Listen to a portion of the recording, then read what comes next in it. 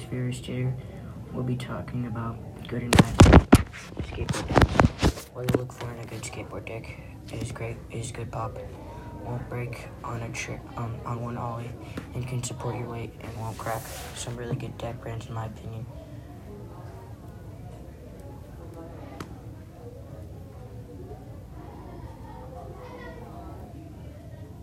Some really good deck brands in my opinion are Santa Cruz, Girl Decks, and Chocolate. Santa Cruz has a ton of variety in different styles from street decks, vert decks, and cruisers. Girl Decks are very light, so when you go for an ollie, you will get more height and you will get more air on ramps. Another good deck brand is Chocolate Decks. Their decks are really sturdy, so if you go kickflip, it won't crack or break in half.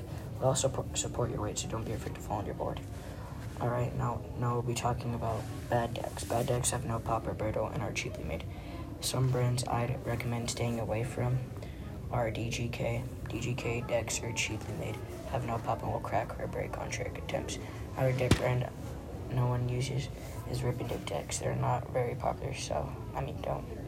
But if you like these decks, then you can use them. But in my opinion, they suck. They're trash. Also, if you're a beginner, then you should get a Walmart deck. Sure, the grip tape sucks, and the bearings and wheels don't really roll that well. But you can learn to get comfortable with the board and tricks. Trust me, getting a Walmart board isn't bad. But for your actual skate deck, no.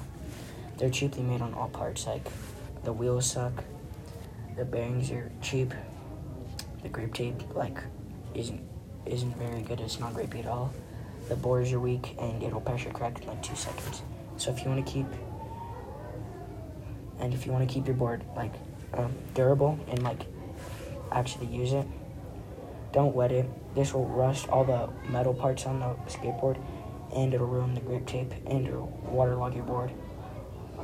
Waterlogging will separate the layers from the wood layers and keep the board from popping,